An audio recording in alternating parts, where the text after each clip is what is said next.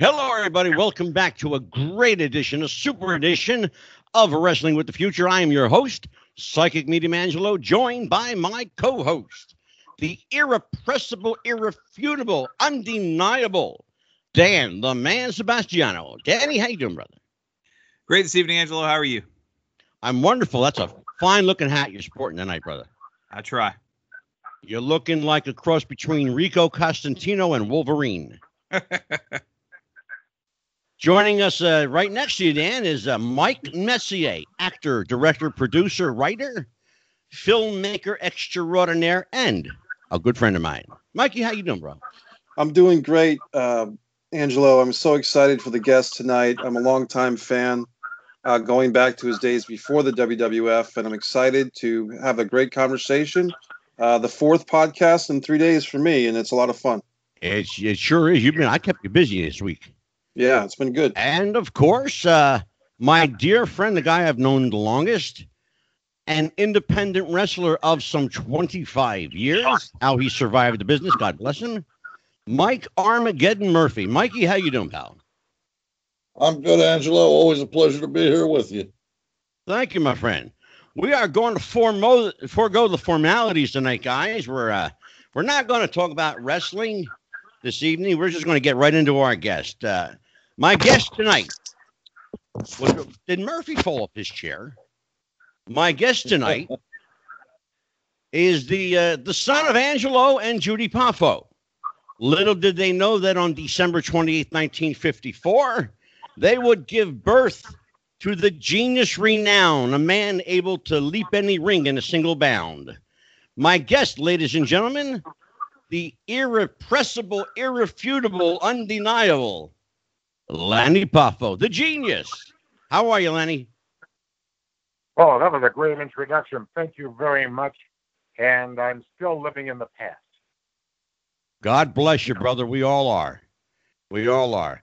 Lanny, we keep it real around here. And so I'm going to start with the realest guy in the room. I promised this because he begged me all afternoon, Lanny. He begged me all afternoon. Can I get the first question? Yes, you can. Mike Murphy, I'm going to forego my question and shoot it right over to you. Mike Murphy, you got the first question. Well, thank you, Angelo. Lanny, it's again pleasure and an honor to be speaking with you. I'm going to take the questions a little bit in a different direction. I know and I've seen, the genius and Leaping Lanny Poffo, the wrestler. I want to know a little bit about Lanny Poffo, the person, if you will. What was my first question? If you had a choice, any vehicle, or what would be your dream car to drive? If you had your choice, money was no object. Good question. Well, that's a very good question, but I'm going to give you a very boring answer because I consider an automobile a death trap. I've lost a lot of good friends driving too fast or driving with their head up their butt. You know what I'm saying? Not paying attention. Yes. So I would say that the safest car on the road is the Mercedes-Benz. And I've had a few of them, but I don't have one now. I'm driving a little Honda, a Honda Fit. And because I just don't use it much. And it's supposed to last forever. And I'm getting to the point where, and I live in a place where everything's walkable. And I also use Uber and Lyft. So I'm 65 and I don't enjoy driving. But when I was in the wrestling business, Mercedes was the most dependable, safest car. Oh, very good. Terrific. Lanny, I know you're a bit of an environmentalist, and I would dare say maybe even a naturalist. Is that something that has always been instilled in you from when you were young, or did you, as you got older, realize, the effects that we have on the environment and such, and change your human ways a bit? Well, I'm just a conscientious guy, and I read everything, and I believe some of it. And I'm even considering possibly getting a piece of land and building a geodesic dome, monolithic domes. They flatten it out, they blow up, and then they shoot it with shotcrete from the inside, so it's like an egg. And then you have a very nice carbon footprint, very little. It doesn't take you much to heating and cooling, and everything is, and I'm amazed that more homes aren't like that, but I would like to set an example. And I don't know if I'm going to do it, but I'm considering doing it. That's remarkable. It really is. I actually know someone who has such a house, and it's literally a climate-controlled dome that's largely fiberglass and resin. And if you're prepared to make that investment, God bless you, because it's not a cheap proposition. It's quite expensive. But I think well worth the money if you have it. Well, I'm just thinking about it, and the company that I'm looking at is in Italy, Texas, which is famous because Dale Evans is from there, and she was the Queen of the West. Yeah. Have you heard of Dale Evans? Oh, sure. Roy Rogers' wife. Yeah, correct? Roy Rogers' wife. Sure. Okay, excellent. I'm glad you knew that. Otherwise, I think I'm talking to a couple of jabronis. Well, that was No, we consider ourselves among the most educated wrestling smart marks. I even hate that term, by the way, because if you're a mark, you're not smart, and if you're smart, you're not a mark. It's mutually exclusive. But I was in Dallas for the WrestleCon, annexed to WrestleMania, and I wanted to do two things in Dallas. I wanted to go to Dealey Plaza and, try to confirm my conspiracy theories over the assassination of John Fitzgerald Kennedy. And then I went to Italy, Texas to check out the monolithic domes. And maybe I was talking to the wrong person, but I couldn't get a straight answer, and I got a little bit disgusted with the situation, and now I'm considering it again, looking at, trying to investigate. But it's something you want to measure twice and cut once. Yeah, absolutely. I am told, Lanny, that you have a pretty sharp memory, pretty impeccable. That's the word that was used to me. He's got an impeccable memory. So let me throw something at you. You remember, you and I actually met. I met you and met your brother and Liz in Philadelphia, backstage at the Philadelphia Spectrum. We were introduced by my dear friend, Cal Rudman.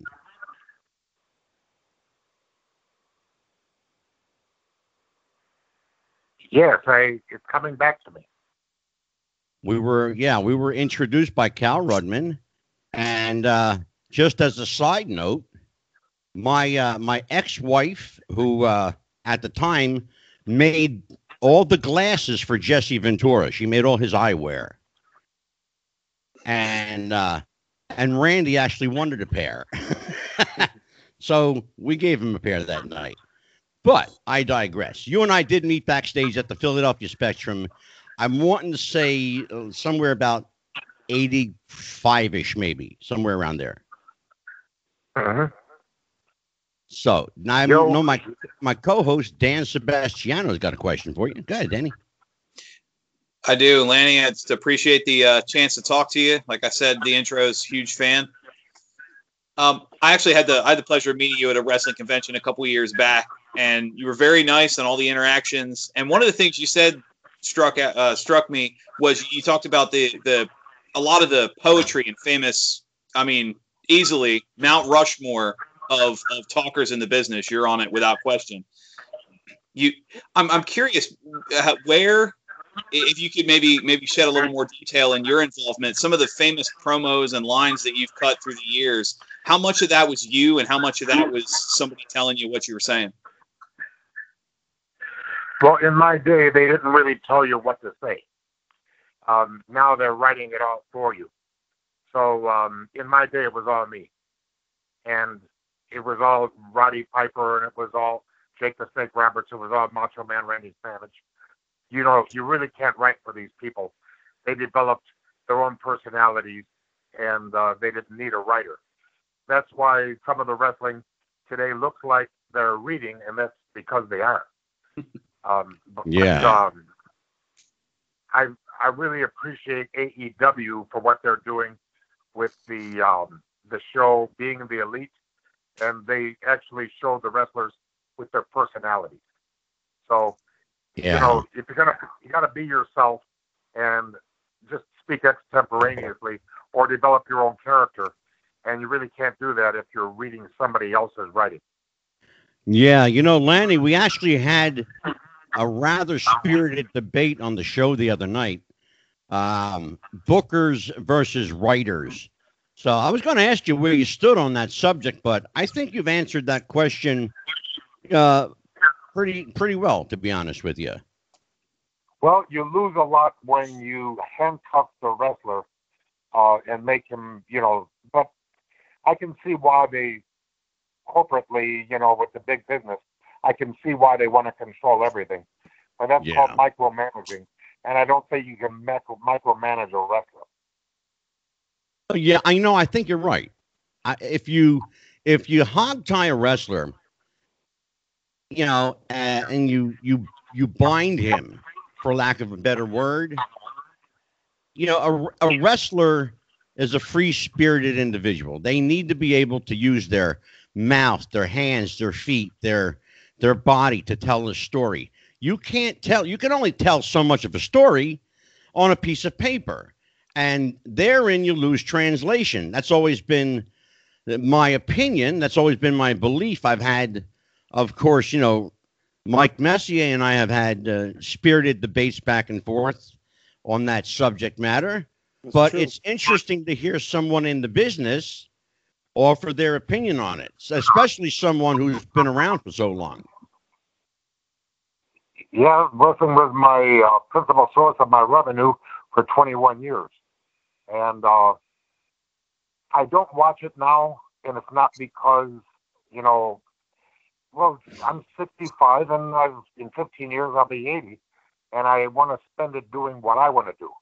I don't want to spend it doing stuff, you know, that I don't want to, that I don't feel, you know, I've got a bucket list a mile long. Sure. And I'm working on, you know, trying to accomplish in my life what I want to. And I've got, you know, I've got a lot of plans for myself, and I don't want to be watching hours and hours of wrestling. And who could blame you? Absolutely. I'm a little saturated, in other words. Yeah, well, and no one could blame you for wanting to actually have a life. You know, and another reason too. I don't spend time writing love letters to Julia Roberts because I know she's not going to write me back. Exactly. So wrestling is a fickle mistress, and I would rather be with women that actually like me. Wow. Absolutely. Absolutely. You know, Lanny, you've had a chance to see the world. You've been all over the place, all over the country, international. You've been overseas. What's the one place, the single one place, if you had to pick one, that you haven't been to that you'd really like to add to that bucket list, so to speak? Well, it would be Norway for the fjords, and I was going to go, and I still might, because I'm going to, hopefully when this virus thing is over, or hopefully, in Halloween I'm going to Liverpool, England, and then I've got some friends from Swindon, England, and we're all going to the fjords of Norway because they haven't seen them either. And that's a fjord is where the iceberg goes through the mountain. It takes millions of years, and it's a very beautiful thing. And I hate to say this, but if you go on YouTube, you can just about see all the fjords you want. You know what I mean? So, but being there is also. Well, I great. was just going to say it's nothing like being there. It's really not. It's Lanny. We have during the course of the week, we put out questions to people. You know, if they had any questions or comments for you, we had a couple of questions actually came in for you, and so these are from our listeners and viewers. Let me rattle one off to you. This is from Dennis Lane. And Dennis writes, Lanny, you wrestled Harley Race in 1978 for the NWA Championship. Was that your first big title defense? And how did you get that opportunity? It was in Chattanooga, Tennessee. I was very excited to wrestle Harley Race, and he led me through one of the greatest matches of my life at the time. So what a professional. I was very sad when he passed away, and I'm very appreciative that as a young man I was able to wrestle one of the all-time greats, Harley Race. The next question comes from Benny Scala. It says, hello, Lanny. I got to meet you a few months ago in Ocala. I even got to hear you sing. My question is, were you ever given a reason why the Gorgeous George gimmick wasn't given a shot? Just my opinion, but with your track record as the genius, you should have been given the ball and allowed to run with it. That's from Benny Scala in Florida. Well, where in Florida is he? Ocala? Ocala, Florida. Yes, I was there recently working for Dory Funk Jr., and of course he's old enough not to be a junior anymore. So, right. Anyway, thank you for saying that, Benny. However, I wouldn't have done well as Gorgeous George because I bleached my hair and it turned red, and then I bleached it some more professionally too. And by the time it got blonde, it started to fall out. And within a month, I didn't look like Gorgeous George. I looked like the Scarecrow from The Wizard of Oz.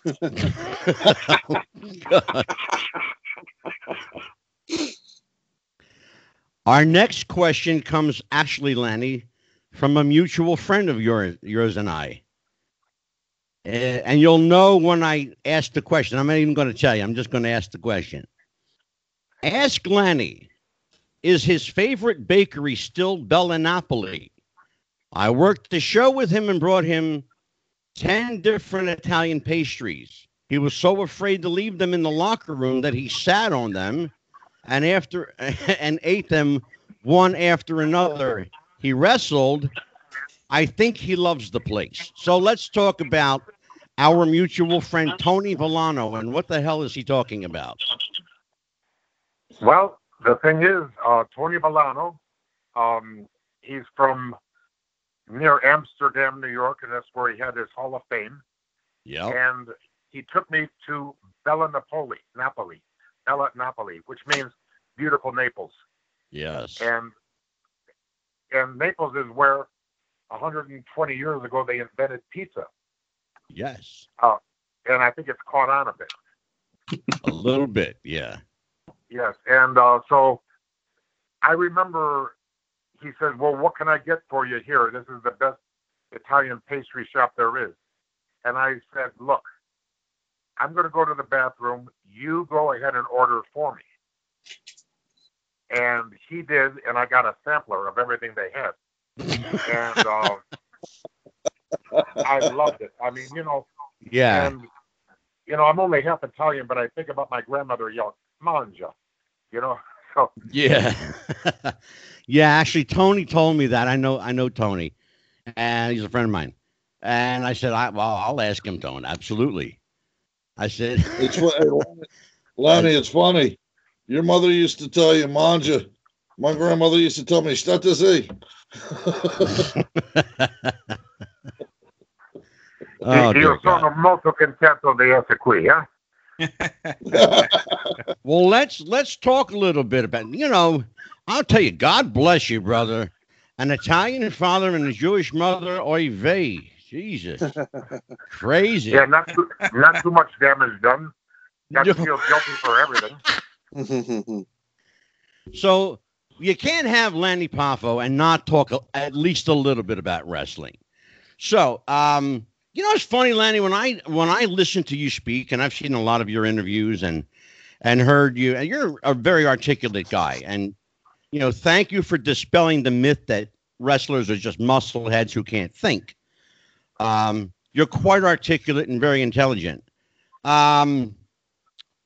Being the son of Angelo Poffo, did you have a choice in whether to be a wrestler or not? Because I'll tell you what, man, I don't know if this was ever part of your plan, but you'd have made a hell of a teacher. Well, thank you, grazie, and everything, but I wouldn't have made a hell of a teacher at all. I don't have the patience for it, okay? and I mean, the best teacher I ever had was in the 5th grade, and she was wonderful, and we're still friends. And I think she's going to be, my God, 85 now, and we're, I still call her for her birthday. She calls me for mine. And let's back up a second. Let's just back up a second here. Your 5th grade teacher is still alive, and you still communicate with her. That's remarkable. Well, I really liked her. And the second day of school, she says, Mr. Poffo, I need to see you at 3:20, which is when we got out of school. And she says, Lanny, I've had you write 2 papers. Tell me about yourself and how I spent my summer vacation. And what you wrote was just wonderful. You could be a great writer. And I said, I could? You know what I mean? Wow, that was so great. And so then I was like the Casey and the Sunshine Band, but the baby ain't seen nothing yet. Every time I wrote, it was to be a great writer. And she got me conscientious about my writing because she discovered me. It's like a self-fulfilling prophecy. And then I was also very lucky. Twice in my life, I met Shel Silverstein. Oh, God, sure. He wrote The Giving Tree, Light in the Attic, Falling Up. He also wrote some fantastic songs that people don't know. He wrote the Unicorn Song. He wrote A Boy Named Sue for Johnny Cash. Yeah, sure did.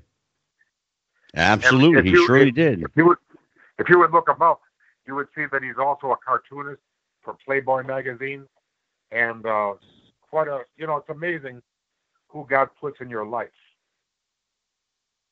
Oh, absolutely. I absolutely concur with that. No question about that. Timing is everything, but placement runs a close second. It really does. Mike Messier, you are chomping at the bit. Go ahead. Lanny Poffo, one of the great memories I have of your career is the poetry, because as a high school student, I started writing poetry myself. And the Frisbees with the poems on them as a babyface in the WWF, and then later with the scrolls and as the genius. But even before that, in the Tennessee Mid-Southern Territory, you were kind of starting that character of the poet, almost like a medieval knight. And it was one of the few times in my memory that a wrestler from the territory system, so to speak, had been establishing a character or a personality, a gimmick, as you might call it, and then that was not destroyed or changed by the WWF, but actually embraced and flourished and added to. So as a compliment to yourself, they must have enjoyed the poetry and the knight battle, the battle armor of the knight, and brought that with you from the mid-southern Tennessee territory to the New York WWF. Can you explore that topic a bit as far as the actual poetry, the knight suit, and all those great things that were with Lanny Poffo? Yeah, very good question, and I'm going to do my best. I think I got a 2-pronged answer for you. Number one, it all happened because I was a guest on Tuesday Night Titans, TMT. on the USA Network. Did you ever see that show? Yeah, Oh, so absolutely. you read a poem for Hulk Hogan in the night suit. Yes, I did. But before that, I was on, and I realized that here I am, a baby face without a gimmick, which is boring right there. If I was going to be boring on the USA Network, on the TNT show, I would probably never be invited back again. So I decided, well, there must be a way that I can be. So I decided I'm going to play my aces. So I got my suit of armor, and I walked out there, and I had written a poem for the occasion. And I said, look back through the annals of history and the Wrestling Hall of Fame, men from all nations with courage to spare, who struggled to carve out a name. Now compare these high standards of valor to those infamous knights of yore. With bravery staunches their armor, their glory both legend and lore. My medieval connection with wrestling relives that magnificent past. Though mindless skeptics may snicker and scoff, the winner is he who laughs last. Alive with the love of wrestling, I appear on TNT between Vince and awful Alfred, the hottest show on TV. I'm not your average wrestler, but I wouldn't want to be. I never scream or kiss my arms. I'm happy just being me. I call myself Leaping Lanny. I validate what I say to every single wrestling fan who's watching USA. Yes, I believe in miracles. As God has blessed this great land, I believe the referee will soon be raising my hand. And then we went to commercial, and during the commercial break, Vince says, Lanny, that was great. From now on, you do a poem before every match. And nothing like a little pressure, right? Well, I tried to act a little blasé about it, but inside I was going, yes. I got a gimmick now. Yeah, I was going to ask you about that, whether you were encouraged, to continue to do that. Were you able to, just at random pull stuff out of thin air? Yes and no. I would say not really, but what I did was I just got myself a 49-cent little spiral notebook, and I started writing poems about everybody that I could possibly write a poem about in the territory, whoever I happened to be wrestling, and then I also wrote some generic ones. So it wouldn't be confined in case they surprised me. So I was able to keep enough poetry on hand ready to go at any moment. Yeah. And there's a lot of downtime in wrestling, and a lot of times you're on a plane, you might as well write poetry. So I wrote poetry every day, so I would always have enough so I could CYA, cover my butt, sure. in case I was surprised. Absolutely. Dan, go ahead, brother. Yeah, Lanny, I was hoping you could expand on that. Mike brought up a good point about the territory and the character. As far as the artistic side, I was hoping you could expand on how the mindset goes writing a face poem versus writing a heel poem. Is it the same mentality, or do you have to kind of put yourself in a different mindset? Well, the heel poem is much easier because then you just make a nice heel ending, like with a lot of braggadocio and a lot of a lying, so whatever. So, yeah. But the babyface poem, do you guys know Al Costello? Ever hear of him? Yeah, the Kangaroos, absolutely. Okay. Yeah. The fabulous Kangaroos. Yeah, when Macho Man and I were just boys, just going to the wrestling to watch my dad, the fabulous Kangaroos were, they would bring boomerangs into the ring, actually carved by an Aborigine. Yeah. And of course, they can't throw that to the audience because you kill somebody. But they had little cardboard ones made, which had printing on it and pictures of Roy Heffernan, Al Costello, and some information about the fabulous Kangaroos. Sure. And when they would throw them from the ring, the fans would scamper to get them, and two of the people scampering was my brother and I. So Yeah. I understand the joy that it gives the fan that a wrestler is throwing something at them as a souvenir. Sure. So I decided, well, maybe I'll do the scroll, but the scroll didn't get over because when you stand at the ropes and you try to toss a scroll, it doesn't even make it past the guardrail much. Yeah. So I said, I've got to do something aerodynamic, but I can't do a boomerang because I'm not from Australia. And that's not my gimmick. So it just hit me, frisbees. And then I ordered 500 and I wrote a generic poem on the cover, on the front part of it. Yeah. And then when I was all out of frisbees and about to reorder, the people in WWF marketing asked me if it would be okay if they marketed my frisbees, and I said, "Oh my God, yes, that'd be great." Sure. And then, win, lose or draw, I would always go to the venue and autograph the frisbees for the fans. And when I was growing up, or maybe a little afterwards, the richest man in the world was Sam Walton. Yes.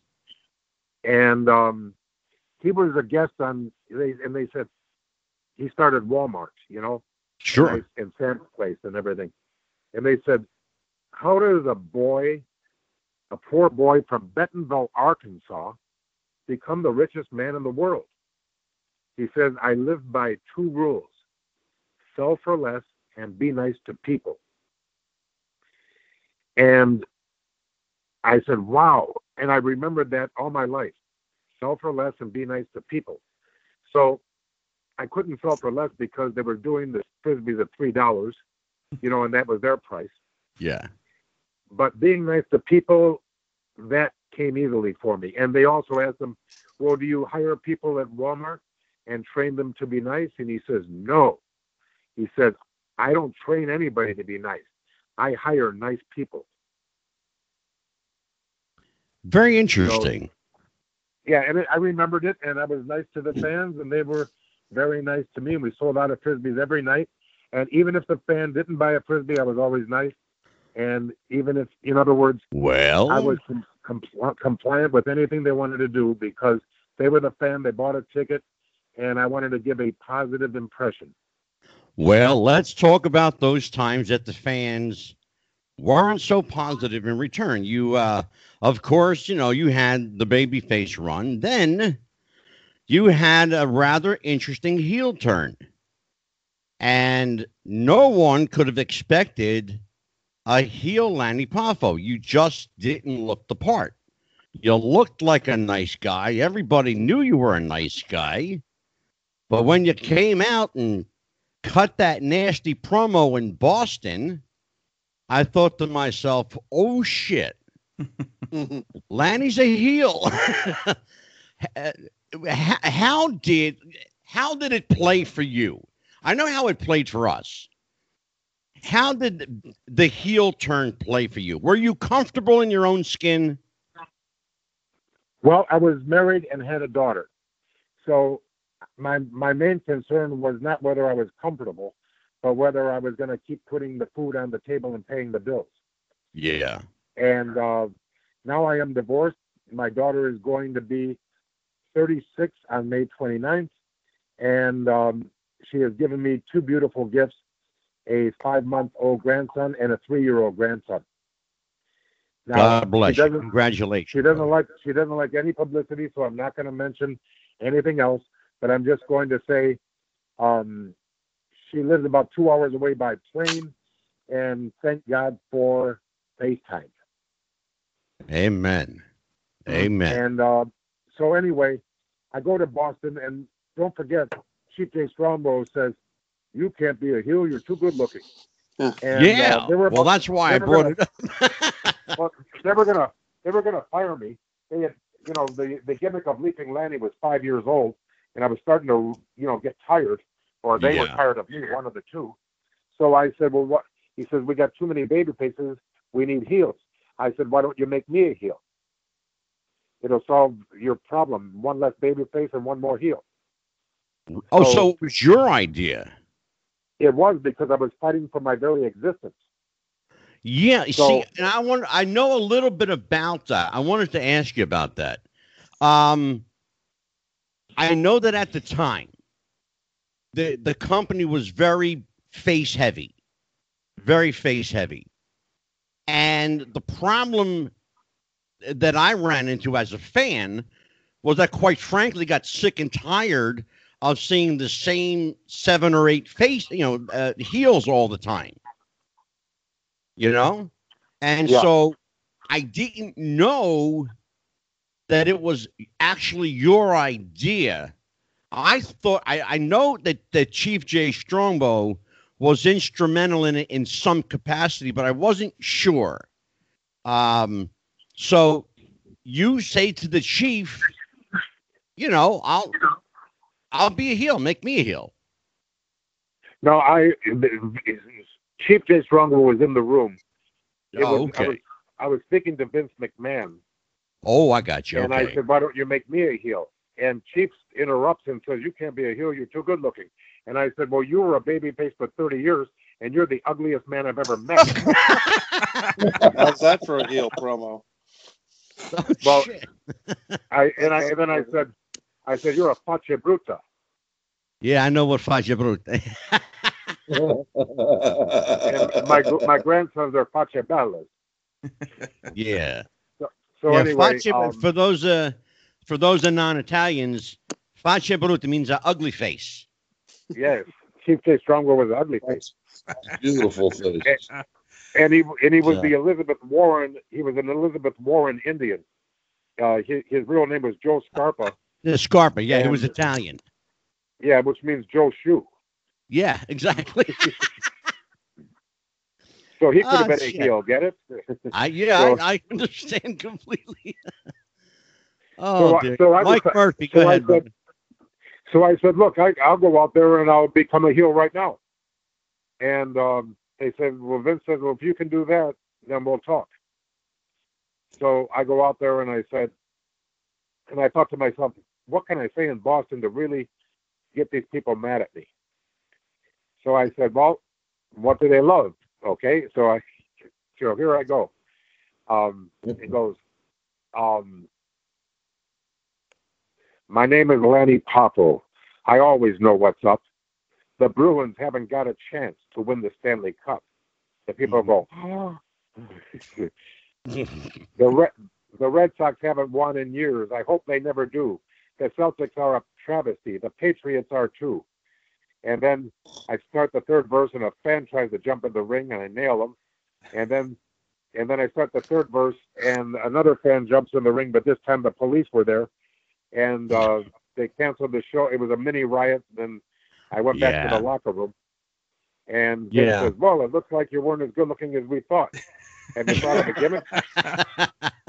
And I said, how about Boy Genius? And he says, I like it. That's great. He says, we'll call you the Genius Lanny Poffo, and then we'll do 6 vignettes, and then we'll can Lanny Poffo, and it'll be just the Genius.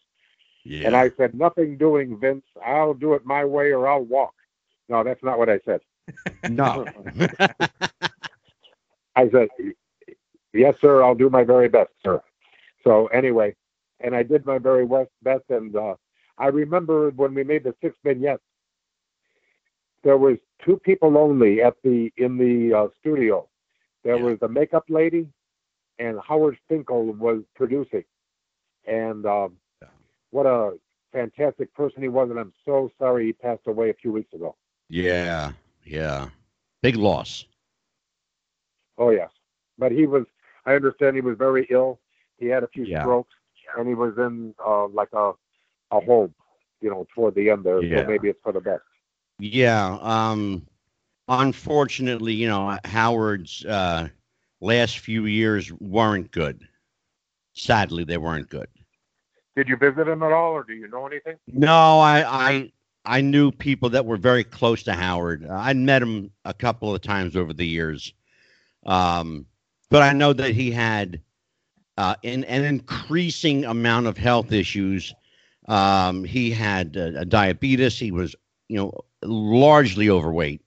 He had other internal. He had stuff that I'd rather not go into, but he had a lot of stuff going on with him. It was just a lot to deal with. Yeah, he had a lot to deal with. I'll tell you privately this week. I'll give you a call. But there was a lot going on.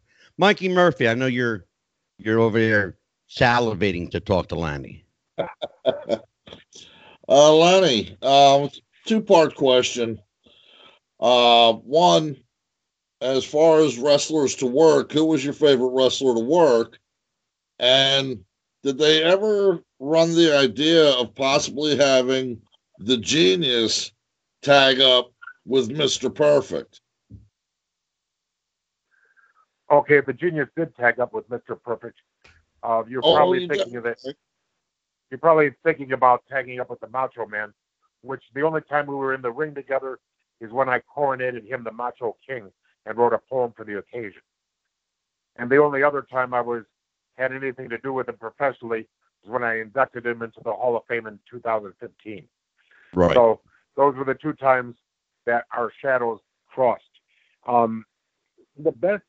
When I was Leaping Lanny, the best heels that I ever worked with were Harley Race, Terry Funk, Bob Orton Jr., Jake Roberts, and believe it or not, Kamala. Oh, yeah. Okay.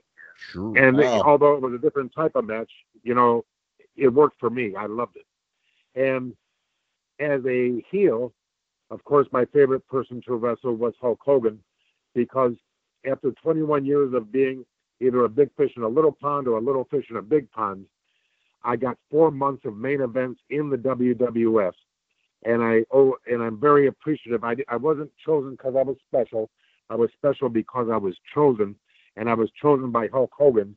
And I will never be done being appreciative to him for all he's done for me. Lanny, what do you make of what Hulk's been going through the last few years? Life hasn't been good to him, or certainly the public perception of life hasn't been good to him over the last couple of years. Well, he had everything going for him, and then his son got in an automobile accident, right? Yeah. And and that ex-Marine got himself. You know what? I visited I go to the Veterans Hospital sometimes, and that's where I met John Graziano. And and his family was there, and it was awful. It was horrible. Yeah. I mean, I would beg you to take a pillow and put it over my face and end me, because a plant has more awareness than that boy does, Yeah. So anyway, I don't mean to, talk like that, but it was but look, like I said at the beginning, Lanny, we keep it real here. Okay, well, I'm going to keep it real. Wear your seatbelt and drive the speed limit, and don't be racing around like a fool. Absolutely. Because this happens to this. First of all, if you do everything right, you can still get killed. Yep. Yeah. But why would you want to do everything wrong? And it's better to take a minute off your life than take your life in a minute. Absolutely. Yep. No question about it. Words of wisdom. So anyway, his son got in trouble and went to jail. Then he got taped, saying something that he shouldn't, and then he suffered the ramifications of it. And the thing is, I still love and respect and am appreciative to Hulk Hogan, because I was the stick of gum on the bottom of his shoe that he couldn't get off for 4 months. And because of that, I have 2 main events in Madison Square Garden, 1 in the Philadelphia Spectrum, and several all over the world. Lanny, he could have chosen anybody to play that, adversary against him. Why did he choose you? Were you ever given a reason by Terry as to why you were the guy he wanted? Well, I don't know for sure, but I'm going to take a guess, because almost everything in my life was enhanced because I am the brother of the Macho Man Randy Savage. And Right. at the time, they were friendly. And possibly that was the reason that they did Randy a favor by helping me. And Randy was always looking out for me.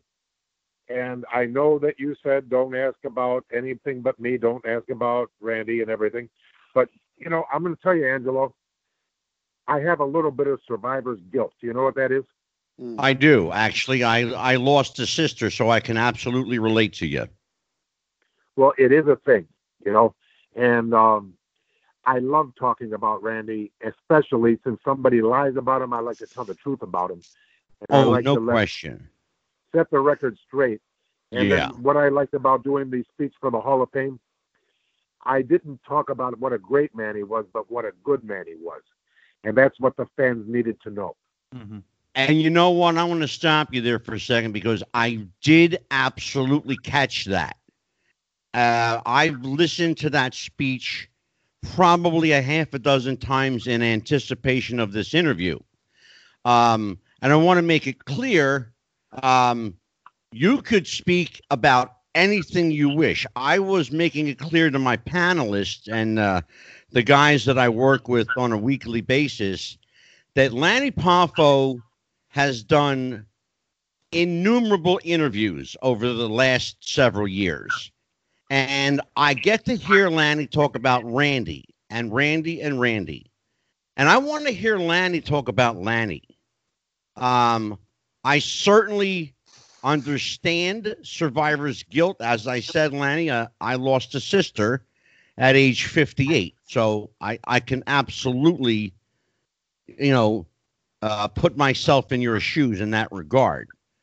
But let's be honest about it.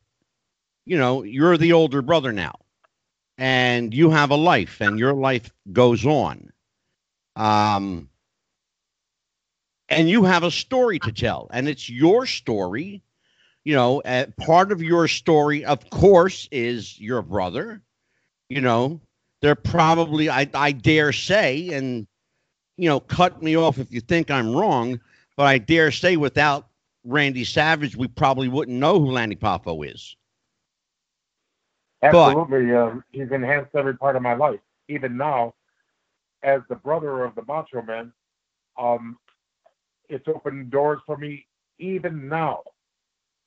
I get offers all the time to do stuff because, you know, I'm the last surviving person in a royal family. Yeah, absolutely.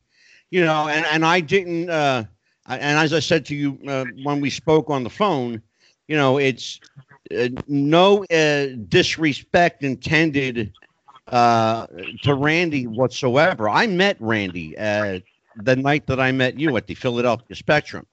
Randy could not have been nicer to me. He was just a sweet, sweet guy, really nice guy to me, and even introduced me to Liz. And I remember that night, and I'll never forget it. But again, you know, Lanny Poffo has a story, and it's Lanny's story. And I know that my co-host Dan Sebastiano, Dan the Man, wants to ask you about some of that story. Go ahead, Dan. Yeah, I know we had spoken about this being more focused on you, but I was hoping to expand on one question. It's more common today. You see it a lot today where they, outside the Samoan family, they don't play up any relationships whatsoever. You mentioned the career, excuse me, career with how you and your brother only interacted twice. Ever talk of playing up your connection to Savage? You know, you were coming in and out. Does anybody have an audio problem with? Yeah, give me 1 second. Dan, go ahead and repeat that, Dan. Can you hear me now? Yeah. Yeah. Okay. Sorry about that. Yeah, no, I was asking, outside of the Samoan family, they don't play up any relationships, any sibling relationships, even though there are several high-profile sibling relationships currently in wrestling. I mean, I would say outside the Rhodes brothers, obviously, but you mentioned you and Randy had only interacted twice. Was there ever a plan or talk of really playing up that, hey, the genius is Randy Savage's brother, especially during his Macho King run when that would have been a really natural pairing? Well, what I did was I used to just show up, shut up, and do the best I could. And whatever bones they would throw me, I would take advantage of. I did it for 5 years, and then they made me the genius. I got 4 months of main events out of it, and then when the program was over, I started spiraling downward until I was eventually wished luck on my future endeavors, and I think you know what that means. Sure. You're fired. Absolutely. Okay, and then I was rehired with the Beverly Brothers, and then I was gone forever in around 1994. And I look back, it's one of the, I was very, very happy. I have no complaints. I got to see the world, Australia, New Zealand, all throughout Europe, Asia, everywhere in the United States and Canada. How many people get to travel like that, and it doesn't cost them a penny? In fact, they make money. Absolutely. You know what saddens me is that that WWF slash WWE at the time didn't take full advantage of the fact that you and Randy are siblings. It seemed to me your time in Mid-South, of course, with ICW and Mid-South Wrestling, Jerry Lawler in Memphis. Not only did they acknowledge the relationship, but they actually played it up, including having your father involved in certain aspects of your angles. Why did that not translate to the Northeast, Lanny? Well, are you aware of the Legends Battle Royal that occurred at the Meadowlands in 1987? Yes. Sadly, I am very, very familiar with it. I know people that were supposed to be in it who thought they were going to get a phone call and were left by the wayside. I know that happened with Angelo Poffo. Yes. My dad asked my brother if he would. In fact, my father found out from Al Costello. Al Costello was going to be in it. And then I was there, and Randy and I were on the road. We came over to visit our parents. And then my dad said, hey, is there any way you can get me on that Battle Royal? And my brother said, don't worry, it's done. I'm going to do it. And then I was in, I think, the Cap Center in Landover, Maryland. And so what happened was Randy comes up to me and he says, they're not going to let Dad into the Battle Royal. And I said, why not? And he says, because there are no good blank, blank, blank, this and that. I can't be given just picture the worst and multiply it by 5, and there you are. Absolutely, okay? Yeah. And he blamed 2 guys, Pat Patterson and Jay Strongbow. Yeah. And then from then on, he never was nice to either one again. But he stayed around. He was going to quit. He was very angry. Yeah. And, so, the thing is, it's about favor, not merit. And I saw that Battle Royal recently, and there were, if you say the excuse, we've already got 20 guys, well, I'm going to say there were 2 guys that didn't belong in the Battle Royal. Nick Bockwinkel and Tony Garea. Why? Absolutely. Because everybody else looked like they just going to break a hip. And these 2 guys would still look like main eventers. In the real, Tony Garea and Nick Bockwinkel were big, strong, handsome guys in the ring with 18 geriatrics. Yeah. It didn't, Well, Lanny, I know people that were with the company at the time, and I know people who could pinpoint that moment and said to me and people within my circle at the time, because I did business with WWF back in the day. And they said that was the moment they could see a clear and visible change in Randy Savage. That from that point on, it was fuck them all. It's just business now. That's right. That's right. Angelo. And Go ahead, you use Murph. the right words, though. You use the right words. That's the F-bomb that Randy likes to use when he's angry. Yeah. And so right after that battle royal, Strongbow has got a sling on his arm and a cast. And Randy says right in front of the boys, "What happened to you?" Lou Thez threw me over the top rope and broke my arm. And Randy says, "Lou Thez didn't break your arm. You broke your own arm because you're too effing fat. You're a disgrace to the business, and you always have been." And I said, "Oh my God. I heard that. Is this the way he's going to talk now?" He says, "Hey, I was a gentleman for 2 years. They don't love me anyway, so screw them." Exactly. Go ahead, Murphy. Yeah, I was going to say that battle royal, wasn't that known as what was it, the brawl for the Geritol? Right. Yes, the brawl for the Geritol and the Metamucil. Mm-hmm. Wow. Mike Messier, go ahead, Mikey. Well, I wanted to, give Lanny a little vote of confidence here because talking about Lanny's career in the WWF specifically, I remember seeing you as a young child. I was the young child in the audience. You wrestled Iron Mike Sharp in the first match of the night at the Providence Civic Center, I think in July of 1985, to a 20-minute draw. And even as a kid, having read the wrestling magazines, I was like, how come this guy from Memphis is wrestling Sharp to a draw? A couple of matches later, your brother got a victory over SD Jones, and it was one of the first educational experiences to me that these two guys are equally talented, and it's really just who does the promoter in any given territory want to push his pencil towards. And in that case, it was the Macho Man and not yourself.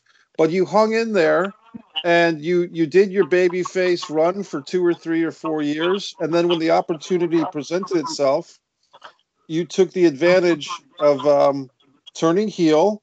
And similar in a way to Bret the Hitman Hart, who started off in the opening match or the second match of his show, Bret Hart at one point became a main eventer. And with your victory over Hulk Hogan on Saturday night's main event, you went from the guy wrestling Iron Mike Sharp for 20 minutes to the guy beating Hulk Hogan via countout, but nonetheless a victory over Hulk Hogan on national television, worldwide television, which really only 3 or 4 guys ever did in that WWF Hulkamania run. So you got to give yourself credit, Lanny. It's not just because you were somebody's brother or son. You did a lot of work on your own. You kept yourself in great shape.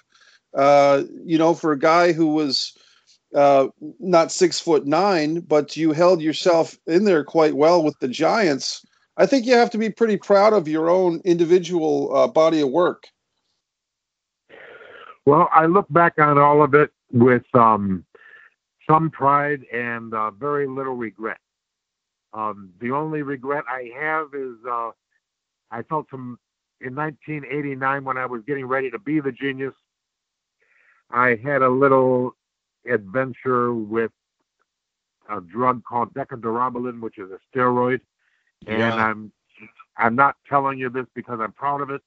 I'm telling you this because you have a big audience and maybe somebody out there is considering taking steroids. And I'm here to say, please don't. The health is more important than the wealth. As a matter of fact, without health, you're nothing. Absolutely. I got away with it, but I'm warning you and your audience, whoever's thinking about it, please don't. Well, I you know what?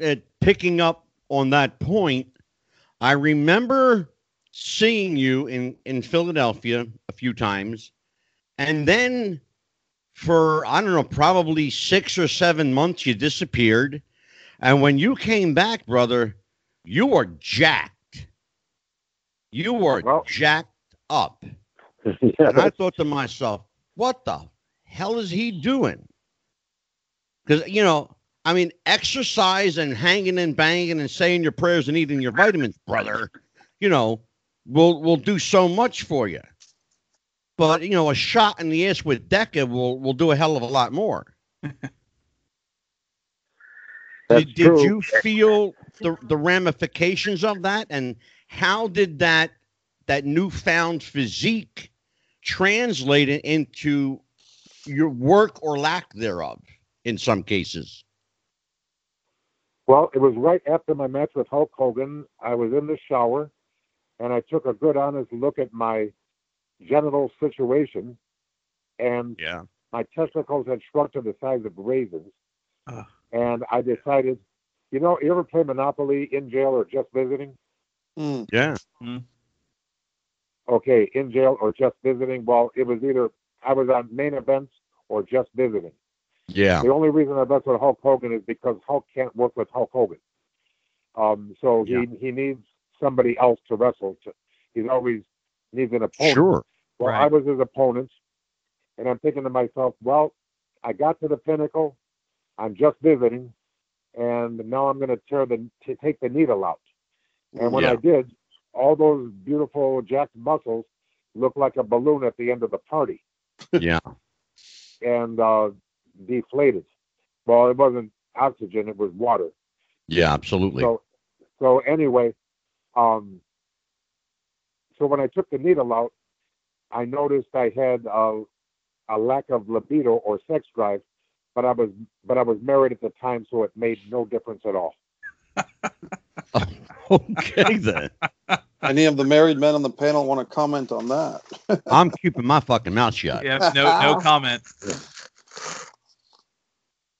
Lanny, can I follow up on that topic? If without putting anyone under the bus there on that topic, was that something, the steroid use or abuse, was that something in the locker rooms that was prevalent in the mid 80s, late 80s, early 90s? Was that something that was kind of a running concern or a running topic? Were guys concerned about their physique so much that they felt self pressure or exterior pressure to take substances like that?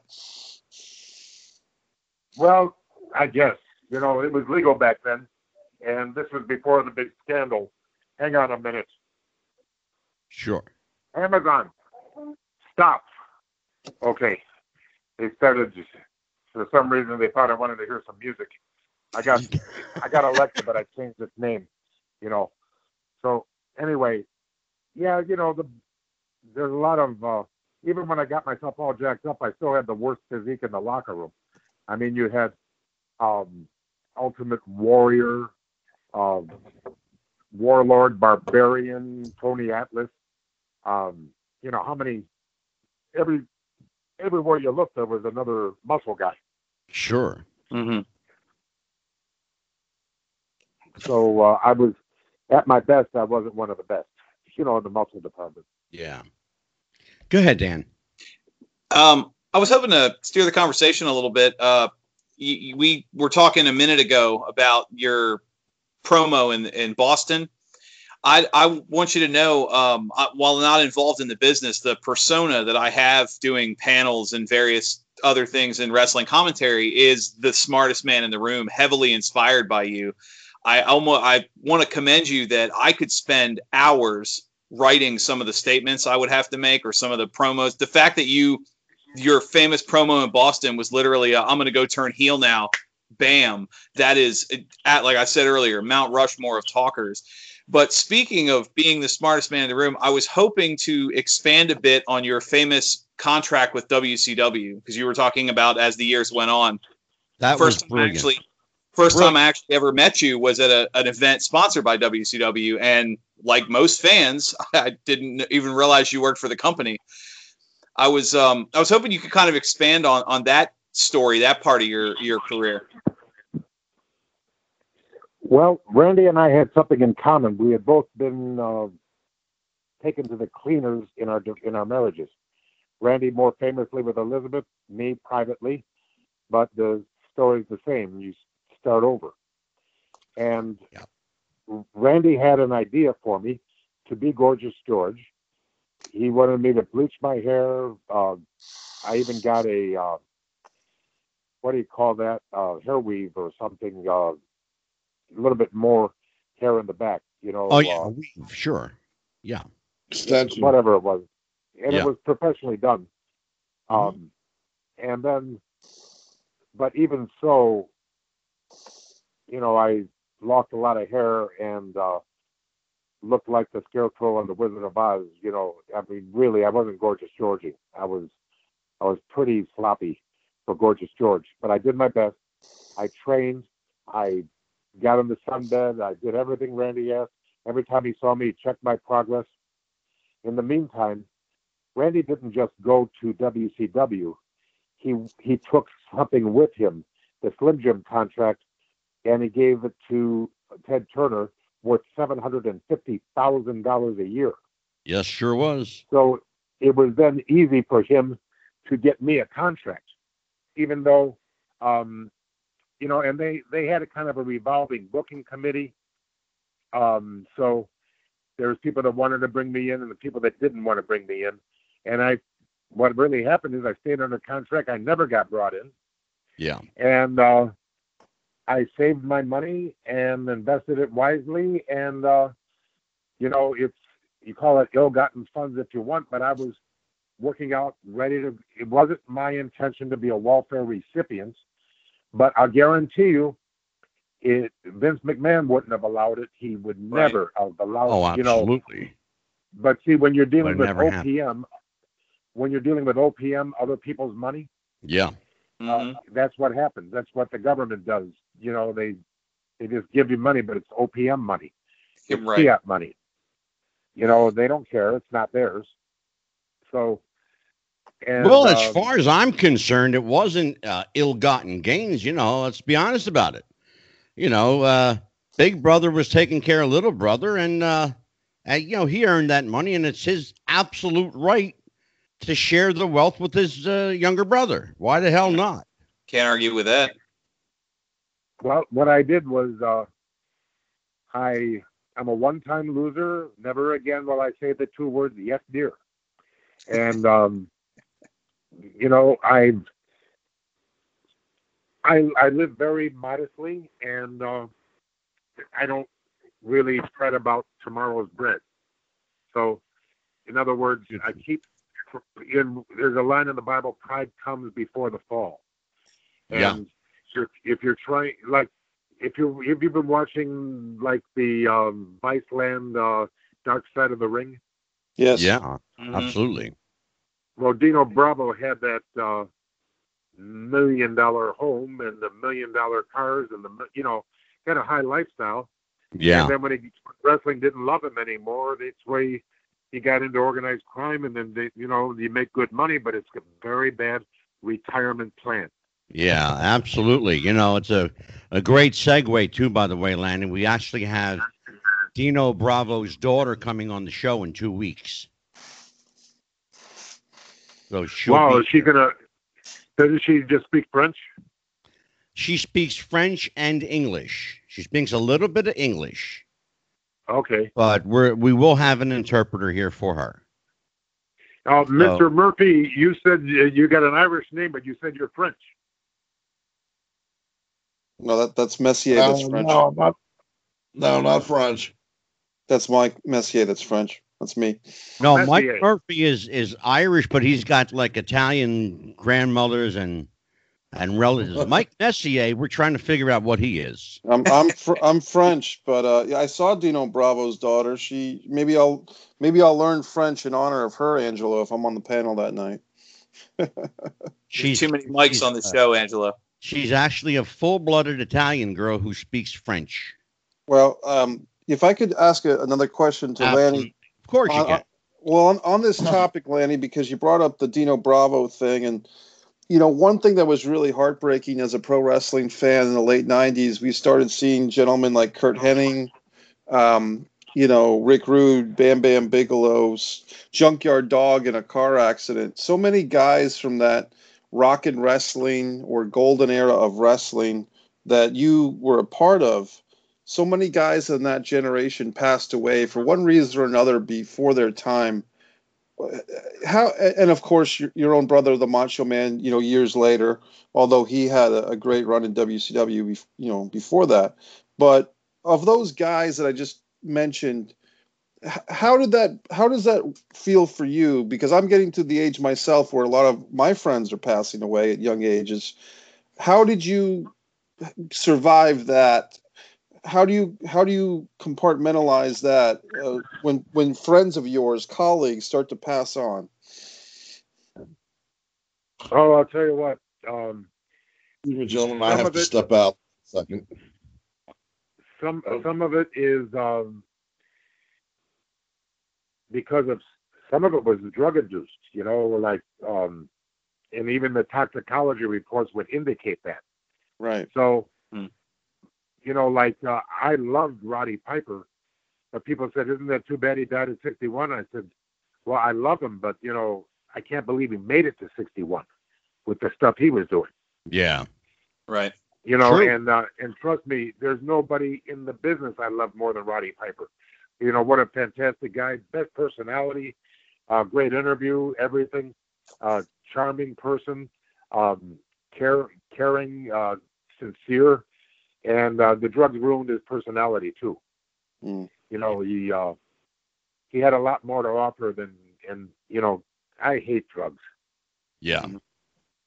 And absolutely. He called it too, Roddy Piper. A couple of years before he died, he was doing an interview and he mentioned the pension plan kicks in at 65, and he just kind of was like, "But I'm not going to see 65. We all know that." And it's just a throwaway line, but he called it. Well, it was a self-fulfilling prophecy for Roddy, because one thing that if you knew Roddy, and I got to know him a little bit, Roddy was self-destructive. Roddy was his own worst enemy. There were a lot of guys like that. Buddy Landell was the same way. He was his own worst enemy. But wrestling is filled with guys that are their own worst enemy. Right. And, and I think, their punishment is to be a wrestler. Quite frankly. Yeah. So let's turn the subject a little bit. Lanny, what did you learn from ICW? What did you learn that stayed with you? I learned that I didn't want to be a promoter. People say, how come you don't run shows now? I said, because I did then. I said, I didn't like it then, and I won't like it now. Too much stress. I don't like stress. Yeah. I'm 65. I just want to have peace. And I mean P-E-A-C-E, not the other one. Exactly. Exactly. I hear you, my friend. I hear you. Well, go ahead, Mike Murphy. Lanny, also myself being a semi-retired worker, what was, and we all know in the business, you're going to get hurt eventually. It's not avoidable. What was the worst injury you ever sustained, while you were in the business? I was wrestling Big Boss Man every night. He was trying to get over we were in Newfoundland it seemed like a forever tour of Newfoundland. And the first time I wrestled him, he kept doing that Bubba Slam. Oh my God. And I said, "Hey, can you stop that? You're hurting me." And he said, "No, I got to keep doing it as I'm trying to get over." And I said, "But there's no TV cameras in Newfoundland. You can set your hair on fire and nobody will care here." So anyway, he kept doing it, and I kept hurting my neck. And, now I can't even shoot baskets because it aggravates the injury that he gave me. And it was all, I don't know, I think it's, let's just say some people take liberty with their opponent. Mm-hmm. Lanny, I'm going to tie into that. I always like to ask people that have had a lot of ring time this same question, because it just fascinates me that I've never gotten the same answer twice. What's the difference between getting over and being over? Well, a lot of people get over, and only very few people get to be over. Okay. Okay. Once you get a certain level, you become wrestling royalty. In the 80s, it was Macho Man, Hulk Hogan, Ultimate Warrior.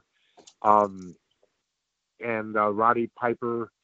And then the 90s came, and it was The Rock and Stone Cold. And you can go on. And you know what I mean? It's all a matter of opinion. But every once in a while, somebody is over. And they become, with their face on Mount Rushmore. Yeah.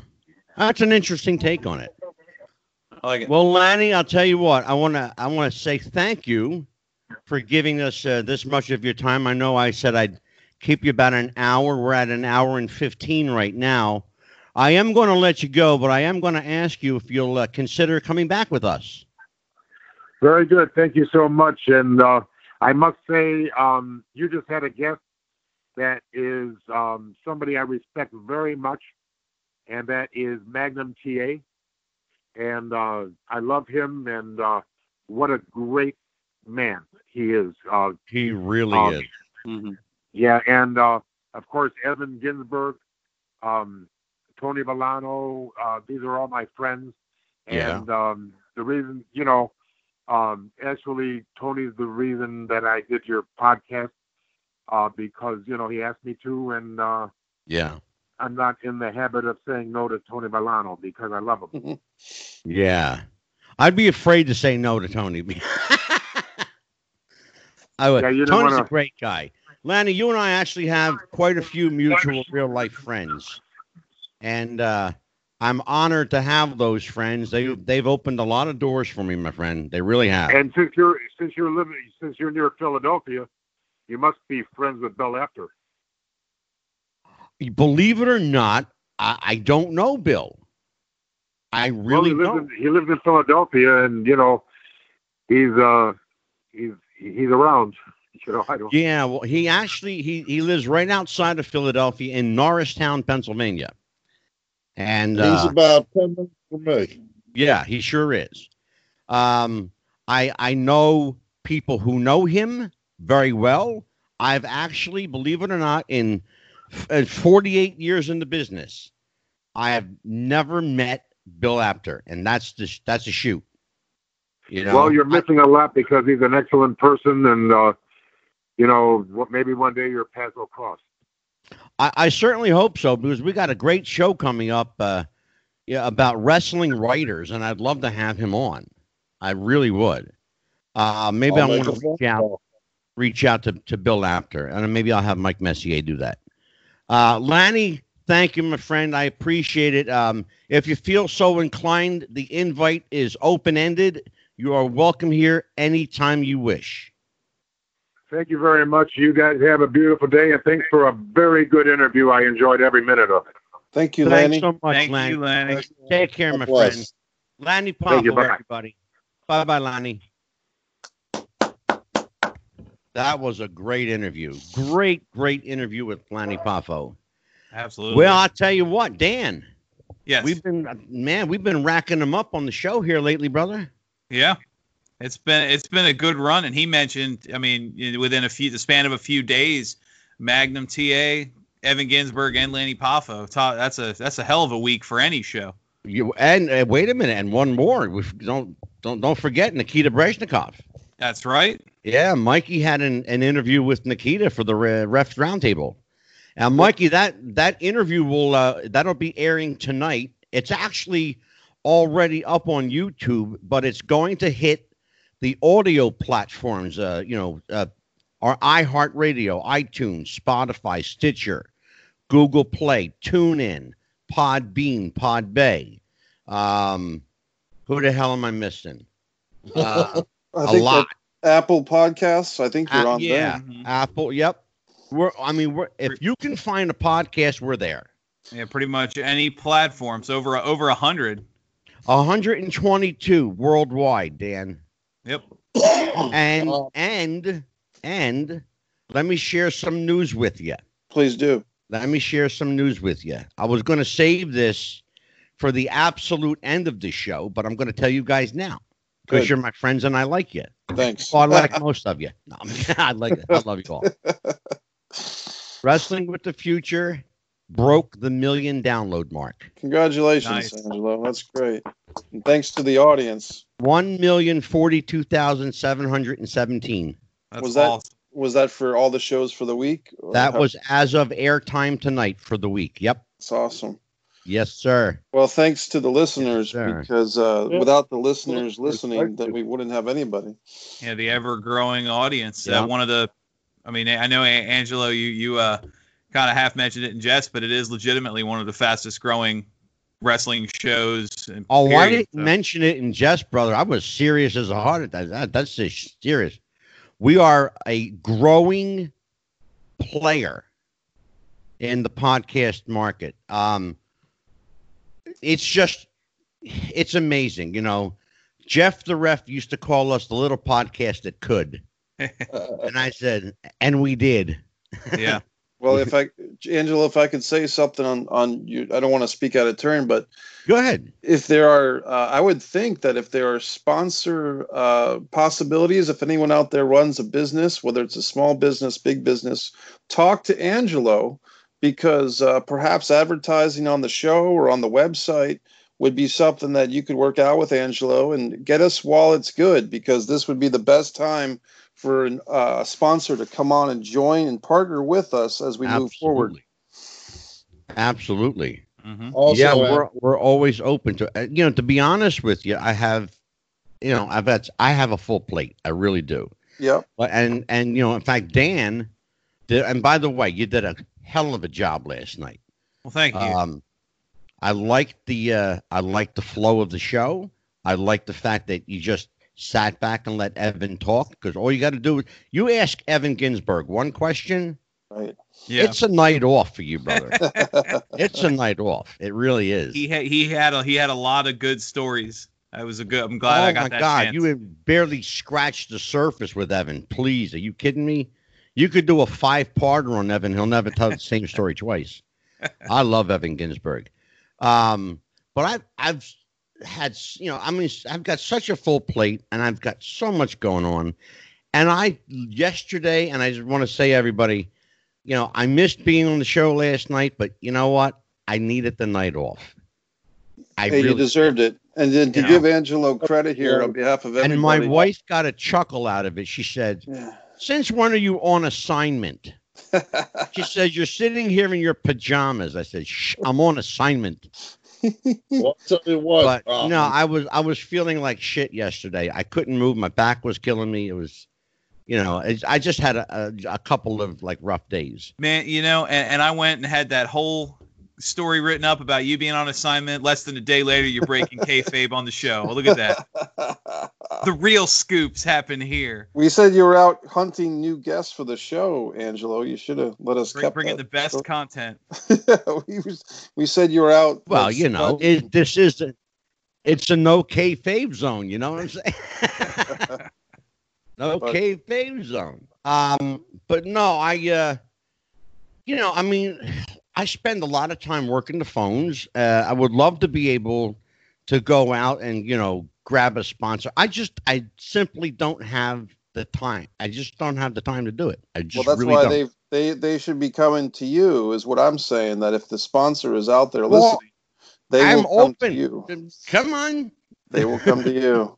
Bring it my way. I'm here. We'll take some Blue Chew money. We'll take some little blue pills or whatever. Look, right. Harry's Club, Harry's Razor Club, Blue Chew, audio books or whatever. I'll take them all. It doesn't even have to be themed. One of the main sponsors of the drive-through, the Jim Cornette podcast, is Manscaped, which is specifically a shaving those areas. Hey, look, hearing Jim Cornette pitch a testicle shaver is always my highlight of my week. Let me tell you, this show is open anytime for a ball manicure club. Anytime. I think it was the members of. I gotta get going. Okay. You better sit your ass right there. By the way, speaking of sitting your ass right there, don't start with me. Can you take a piss before the show so you don't get up in the middle of my show? I'm calling you out in front of 100,000 people now. Shut up. I took a piss before the show. All right. Well, listen, I'm going to put Dan on. You don't forget, Dan is my co-host now. He's got authority. Okay. Yeah. Okay. If I put him on you're in trouble, pal. Okay. You're in deep shit. Right. He'll rub them sideburns all over your ass. You'll be in serious shit then. You'll have chafe burns. You won't be able to sit down on that motorcycle of yours. Yeah. At least my feet can hit the ground. Oh. So let me tell you, we have had an amazing couple of weeks. We got a lot of stuff coming up. We've got holy shit, we got Sam Houston coming up, Brian Pillman next week. Brian Pillman Jr. Yes, let's distinguish. Yeah. We've got be thoroughly impressed if we had Brian Pillman on the show. Yeah. We've got a couple of very special episodes of the Refs Roundtable discussions coming up. So let's talk about tonight's show. That was really remarkable, and Lanny gave us, very, very generous with his time. He gave us a lot of time tonight. Yeah, I said to him, he goes, "How long you want to go?" I said, give me 45 minutes to an hour, and I'm a happy camper. He gave us an hour and 15 minutes. I can't ask more than that.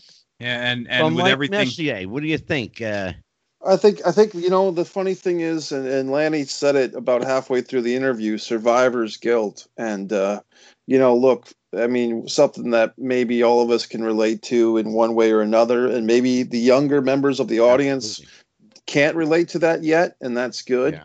But when you're talking about your older brother, Macho Man Randy Savage, passing away in a horrible car accident and a heart situation. People that never met Randy Savage still talk about Randy Savage and miss Randy Savage. Yeah. And this is his brother. They were brought up together, not only in the business, but in life, in the family, eating dinner. Oh God, yeah. Right. And so what I try to do with one of my questions was say, hey, Lanny, I was perfectly fine with not talking about Macho Man all night, because when you talk about the genius, you talk about Leapin Lanny, you talk about the poetry and the suit of armor. To me, like a lot of people, Lanny really has to give himself a little bit more credit. Absolutely. That he has had a great career. That. Thank you, Mikey, for saying that, because it's absolutely true. Yeah. The one thing that I didn't want to do, if Lanny chooses to broach the subject, that's completely his prerogative. Right. It was his brother. He could choose to talk about him. I didn't want to be the one to broach the subject because, as I said, and you heard me say it to him himself, it's been done. It's been redone. He's talked about Randy. I mean, in every interview he's ever done, it's all about Randy. I wanted to talk about Lanny. Sure. Yeah, and that goes to what Mike was saying. I mean, yes, Randy Savage is easily one of the most prolific performers in the business. Oh, sure. But Lanny Poffo was one of the big names of the territory days, and the Genius was one of the more popular gimmicks, at least as far as crowd reaction. Even Leapin Lanny, and then his infamous 4-year paid vacation from WCW. People still talk about that when it comes to contracts. Yeah, well, that, money. My friend, was genius. I mean, exactly. I mean, he's got so much of his own to be proud of and to talk about. Yeah, and, absolutely. I like that we could do that, because he has some stories, and he's influenced a lot of people. Oh, sure. That's why he will be back. He will be back for a part 2. I already know that. I like it. So Mike Murphy, you got to ask the first question tonight. Well, see that, like what they were saying, that's why with my questions, I tried to move them off. It's like, okay, you're Leapin Lanny Poffo, the genius and all, you're Randy Savage's brother. That's what I tried to stay away from. Instead of him being, because I'm sure for years growing up, he was, that's Randy Macho Man Savage. That's Randy's brother. Mm-hmm. I tried to stay away from that to where it was more like, hey, I want to know about Lanny Poffo. I want to know about, what's he like? What do you like to do on your off time? Do you, what? And in some wrestling questions, what was the worst injury you had? Who was your favorite wrestler to work? Mm-hmm. That kind of thing. and make it mostly about him. Yeah, I think we did a real. I'm going to compliment all of us. I think we did a really good job of mixing it up, without bringing it down too much. For the most part, Right. Mike Messier is giving me that look of guilt. There's no guilt on my end. I thought it was a great discussion. I think No, it was a good discussion. I didn't, I was getting a little nervous. I'll be honest with you. When you were starting to talk about all these wrestlers who passed, I went, "Oh, Mike, don't go there, Mike," because you went somewhere different, thankfully. But I thought you were going down this road that I was trying to veer away from. But you pulled it in, and it was a good question. Oh, thanks.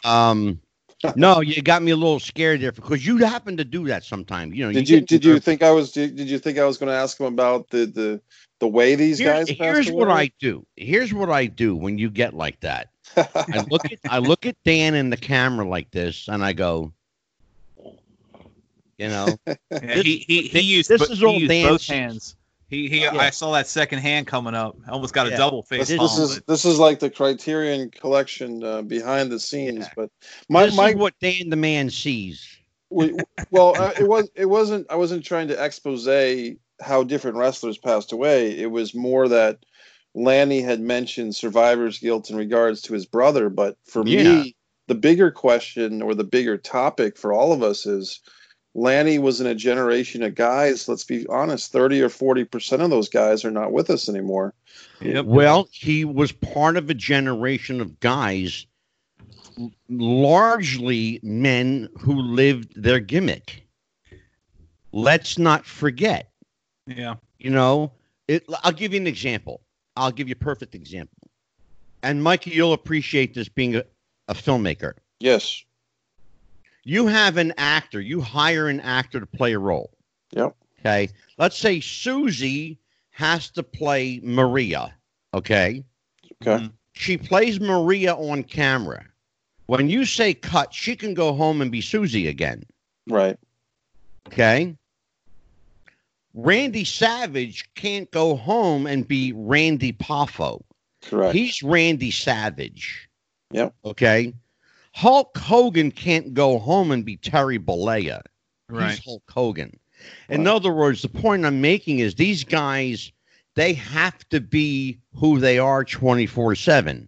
You can't go out in public and say, "Oh, no, I'm not Hulk Hogan. My name's Terry Bollea." Because everybody looks at you and goes, "Bullshit, you're Hulk Hogan." Right. And just to touch on some of that, Angelo, and you know as well as I do, you were in the business for all the years, and me being in the business, even in the indie circuit. Yeah, absolutely. Face and heel. If you're a face, you sign autographs outside and stuff like that. Of course you do. Yeah. But if you're a heel, you got one of two choices. You can either walk out and push people out of your way and be the heel. Yeah. And say, get out of my way. You're all trash and that kind of thing. Yeah.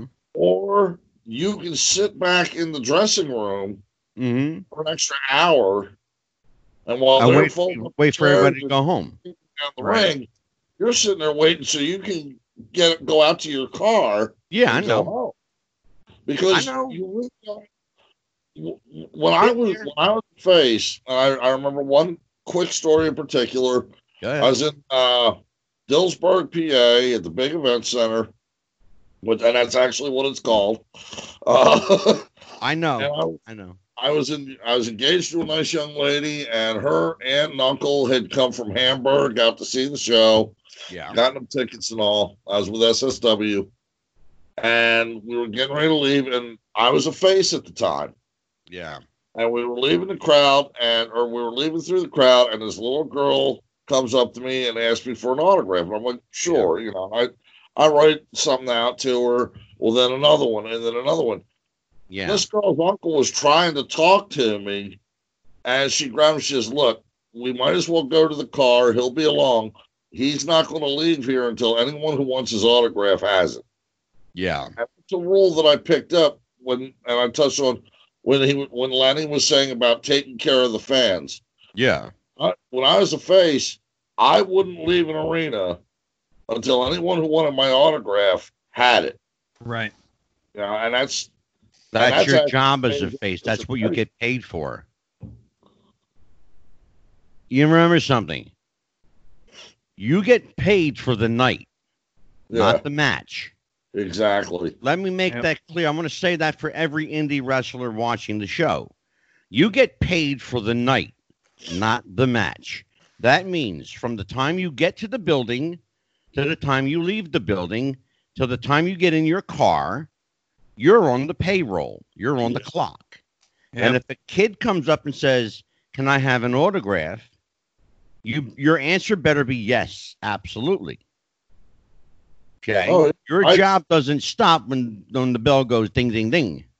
Right. I told a kid who was green in the business. I was at the Wanacue Children's Hospital. We were doing a free show. Right. And this kid came up to him and asked him for an autograph, and he's like, "Sure." I don't even remember what the guy's name was. It was actually his first match. It was a battle royal. He turns around and looks at me and goes, "Man, I can't believe it. I just signed my first autograph." I said, "That's cool." I said, "Remember one thing." Mm-hmm. So what's that? I said, "If you learn nothing else in this business, they want your autograph. Absolutely. They don't need your autograph." Absolutely. And he thought about it, and he's like, "Yeah, I get that now." I said, "There you go." It's a pretty simple proposition. That's how you get yourself over. Yep.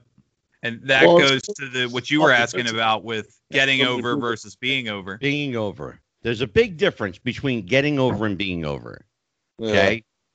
Some people don't have to work at it. Some people have to work at it really, really hard. Right. Okay? Randy Savage didn't have to work at being over. He was over. No, he was over from get-go. Yeah. Exactly. Lanny, on the other hand, had to work at it. Right. You know, not everybody has Randy Savage's physique. Over and stayed over. I think it's a That's testament. The difference, Mike. Go ahead, Dan. It's a testament to the performers too, because you have to think of Randy Savage, this larger than life, the with the look and the sounds. Like, okay, I could see that making sense. Yeah. Then you in a vacuum, think about the mentality of we're going to have a good-looking guy wear a cap and gown and read poetry. That's on paper sounds like a terrible idea. I know. But it works because you had the right person doing it. There are so many good gimmicks and so many good people through the years that have gotten over. And when you think about it, in a vacuum, they had no business being anywhere near the card, but it worked for them. And we've seen. Hold on, Mike. We've seen time and time again the perfect gimmick on the wrong guy. Yes, we've seen that historically time and time again. Right. We talked. And they go over like a fart in church. Exactly. It came up on the show last week with. It's not easy. People don't understand, Dan. They don't understand how much work goes into getting someone over. Right. They don't. They think, okay, let me see, this guy's personality in real life is this. Okay, so we'll do this with him. And you go out, and what you do is you either give them too much, which never gets over, or you don't give them enough, which doesn't get over. Right. There has to be this thing. It's called balance. It's balance. It's the right person at the right time with the right gimmick. But now Lanny got lucky. Go ahead, Mike. Also, like you said, sometimes they get lucky, and the dumbest gimmick, the dumbest thing on earth, shoots right to the top and is so over. For example, Doink the Clown. I'll give you one better. That's classic. And you all know it. You all know it. Adrian Adonis in the flower shop. Yeah. Mm-hmm. Okay. what was more ridiculous than Adrian Adonis and the flower shop? Oh, I know, yeah. But he got it over. He got such heat for that. How did he do it? Here's how he did it. Simple psychology. Simple psychology. He took the idea and went so far over the top that people had to either accept it as the gimmick that it was, or laugh at it for the gimmick that it was. Right. But either way, both scenarios got it over. They did laugh at it. Mm-hmm. They absolutely, Mikey, you're shaking your head. Well, I got to say, Angelo, from my perspective as a young kid, at that adorable Adrian Adonis, exactly, 1986, going into WrestleMania 3, and he brought that over with him to the AWA to a lesser success. But yeah, that character was hated, and that was the time of AIDS. That was the time of the homosexual community being vilified in a lot of ways, but they were fighting for their rights. Yeah. And unlike the Goldust character 10 years later, that you could kind of make a case that Goldust was fighting. Not even close, Mikey. No, what I'm saying is that Adonis's character was getting hatred heat, in my opinion. He was getting real heat. Almost white hot. Mikey, that's the reason he got over. You can't make the comparison to Goldust, because Goldust, by his very definition, was androgynous. Well, I was going to say, you didn't know what Goldust was. But my point to bring it up was that and Goldust, you weren't supposed to know. Well, that was the whole point. Right, but Goldust was almost getting cool, like Vanguard, David Bowie as Iggy Stardust. And therein lies the difference. Therein lies the difference, because adorable Adrian Adonis was hated, and that's what got him over. Remember something. It doesn't matter if they're talking about you good or if they're talking about you bad, as long as they're talking about you. Talking about you gets you over. If people are talking about you, you're over. How long you stay over depends on how long they're talking about you. Go ahead, Dan. Well, no, I was saying that's a fair point in relation to Goldust, because Adrian Adonis was very much I guess the modern term they call it go away heat versus the crowd reaction. But yeah, and I got a problem with that term. Because there's no such thing. So do I. There's no such thing as go away heat. You have heat or you don't. It's that simple. I remember when I first got involved in kind of being part of like the early days of the message boards. We back in the late 90s, we called it X-Pac heat. It was the X Factor heat. Just incredible. Prince Albert. But I think that certain bits work, but to go off of what you were saying is like some of the business, it's crazy how one of the things I love to joke about is some of the ads you see, like a commercial on TV. It's like, thank God I don't work for an ad campaign, because if you came to me and said we're going to use cows to sell chicken sandwiches, fired, get out of my office. Dan, if I could, I want to, and Angelo, you know this, I'm going to bring this up. I'm putting you on the spot. Good. This goes back to what, 2003 at the San Francisco Casino. Good. We did that show. About a week before the show, on the local cable access and local channels down in Atlantic City, and this is when they still had them, Yeah. They ran promos for the show at the Sands. Yeah. They had Angelo said, "Hey, I need you here on this date at this time. Bring your gear, because you might be dressed in street clothes, or you might be in your gear, that kind of thing." He said, "We're going to cut promos for the show." Yeah, sure did. And I said, "Okay." I had a TV crew and everything. Right. Pretty Boy Larry Sharp was there. I was there. Ravage, also known as Bodacious Brad. Mike Thorne was there. Now, the funny thing is, Mike Thorne and I had known each other for a while, and we had worked each other a couple times. Right. Now, we're walking through the crowd going up to the interviews area. Well, you got to, you got to play the role. Even if you're walking through the casino, you play the role. Well, the one gentleman who we saw at the last show over in Jersey that I went to with him, what was his name? Is it the Walker type deal? Oh, Tim. Tim. Yeah, Tim. Tim is between me and Mike Thorne. Yeah. Well, I had worked it out walking through the crowd. We're going to get heat with each other. And we're talking big shit to each other. Like, I'll look at him, I'll slap you so hard I'll knock the taste out of your mouth. Right. You'll wake up, your clothes will be out of style. Okay? And we're talking, and people are looking at us like, oh, those are the wrestlers. Those guys really hate each other. And, the only thing we didn't do was say something about each other's mother, Yeah. But, okay, 24 hours later, I get a phone call. Hello? Mike, yeah. What the fuck? What kind of heat do you have going with Mike Thorne? Yeah. Angelo, what are you talking about? Tim said you and him had heat. You got heat with this guy? I'm like, Angelo, we were working. You what?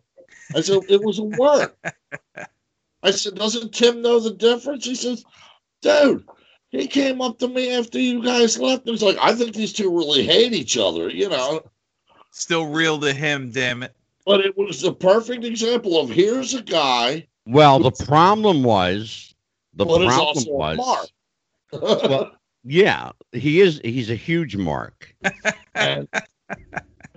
He's 56 years old and he still thinks it's real. Here's the problem, though. And it wasn't the fact that he's a mark, which he is, but the problem was nobody cleared it with me. But it was that was the problem. They didn't run it by the booking committee first, huh? I am the booking committee. Right. Was it over? Of course it was over. There you go. Absolutely. When you can make one of the people that works there believe that it's real, and he goes to the promoter and saying, hey, we need to watch these guys. And Mike and I weren't even working together on that show. No. He never even showed up for the show. That's funny. Yeah. Well, guys, go ahead, Mike Messier. I wanted to make a comparison of Lanny Poffo and his brother, Macho Man Randy Savage, of the 80s. Remind me of Jeff and Matt Hardy of the next generation, the Attitude Era and beyond.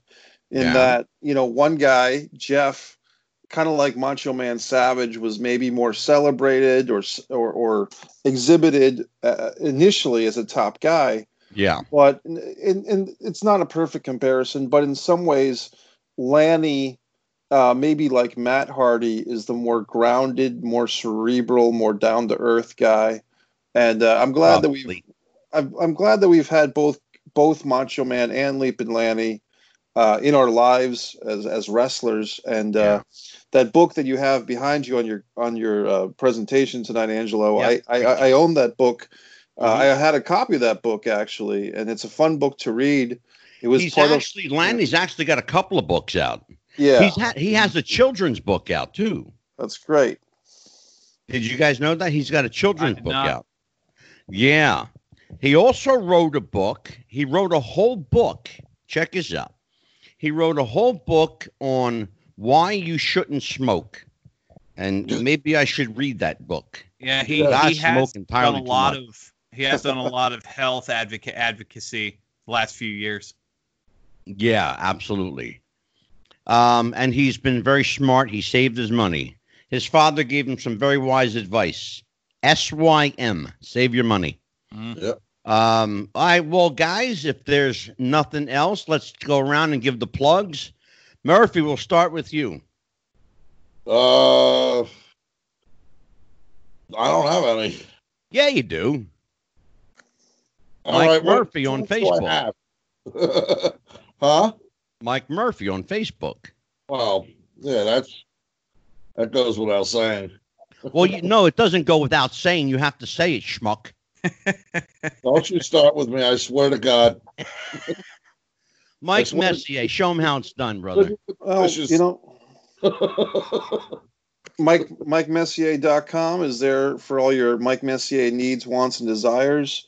The Mike Messier YouTube page has got Wrestling Sun. The Impeccable was released on May 5th because it was filmed on Cinco de Mayo 2018 and takes place on Cinco de Mayo.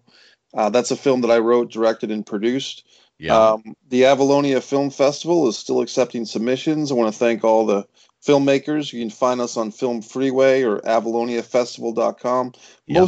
Most importantly, last night I taped a very special episode of the Refs Roundtable with Nikita Berezhnikov, and that's available now on the Wrestling with the Future podcast family. We also taped an episode with Dan the Man and Evan Ginsberg of the Wrestling with the Future podcast, and just happy to be involved. It's been a big week here for the podcast team, and just keep on trucking there, everybody. MikeMessier.com.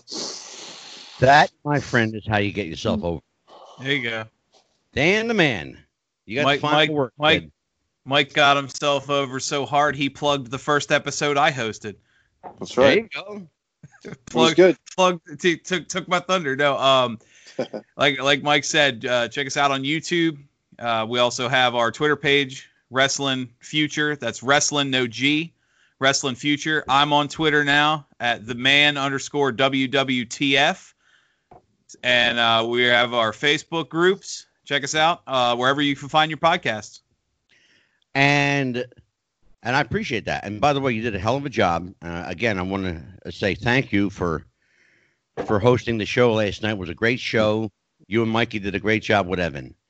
I enjoyed it so much that I'm going to have you do it again.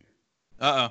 And yeah, you're going to do it again. And I'm going to tell you who you're going to interview right now for the whole world to see. We'll find out live together. Are you pulling a name out of the hat like Lethal Lottery Battle? No, I will be on the show, but I'm going to sit back and be, just a participant. Gotcha. Mikey and Dan are going to interview Scott Teal. The writer, correct? Scott Teal, the writer. Yes. Yeah. Very accomplished writer in the wrestling genre. Yes. I will be on the show because it's my show. But I'm going to sit back and ask questions just like the rest of you. I'm going to let you run that one. All right. Okay. Sounds good. Yeah, no, I know the name. I look forward to that. Yeah, everybody knows the name Scott Teal. He's written, Mikey, like 200 plus wrestling books? Yeah, he often is brought in as a co-writer for professional wrestlers doing their autobiographies, if I'm not mistaken. I think his the Crowbar Press, right? Yes. Yeah. Okay. I believe so, yeah. Well, I'll tell you what. We've done 3 shows this week, you guys, and it's been a bang-up show, like boom, boom, boom. And the next week, because we got Brian Pillman Jr., that's going to be a great show. Yes. Because he's coming back twice for us. He does know that I have his father's action figure tattooed on my leg, right? He knows that? No, he doesn't, but you're going to show him. He does know. We've been in touch for years, actually. Oh, okay. Because it won't freak him out. Has he ever seen it? He's seen it, yeah. I will try and get hold of Bill after. Do that. Yeah, seeing as how I live 10 minutes away from him. Well, yeah, reach out to him. If you can get him on the show, that's great. Because I've tried to get him on the show, and I can't get him. Keeps avoiding me. I think he's afraid. Either that, or I'll try and get hold of Mad Dog Michael Tierson. Who the fuck is that? Mad Dog Tierson was a radio show host here in Philly on 93.3 and 94 YSP. In the Daily News, he also had a wrestling column called I know you have no idea. You don't know how to read. I'm not talking to you. I'm talking to Dan. We're both mutually shrugging here. No offense to your friend, but I've never heard of him either. He used to have a weekly column in the Daily News. And the Daily News went out of business 30 years ago, Mike. You know what? Never mind. Sorry, Mad Dog. Man, you might want to edit that out on the YouTube video. Angelo, end it with the plugs. All right, you guys. I'll get somebody on who knows about wrestling. I'll get you somebody who knows about wrestling. Facebook.com/Wrestling with the Future. Questions and comments to wrestlingwiththefuture@gmail.com. We now have a private group on Facebook. It's Wrestling with the Future Podcast. That's our private group. We have a public page. It will only be up for a few more days. That will come down. You will have to join the private group to get into that one. All right, folks. Take care. Have a great time. Be safe. Enjoy your weekend coming up. For Dan the Man Sebastiano, Mike Messier, and Mike Armageddon Murphy, I'm Psychic Medium Angelo. Happy wrestling, everybody. We'll see you next time.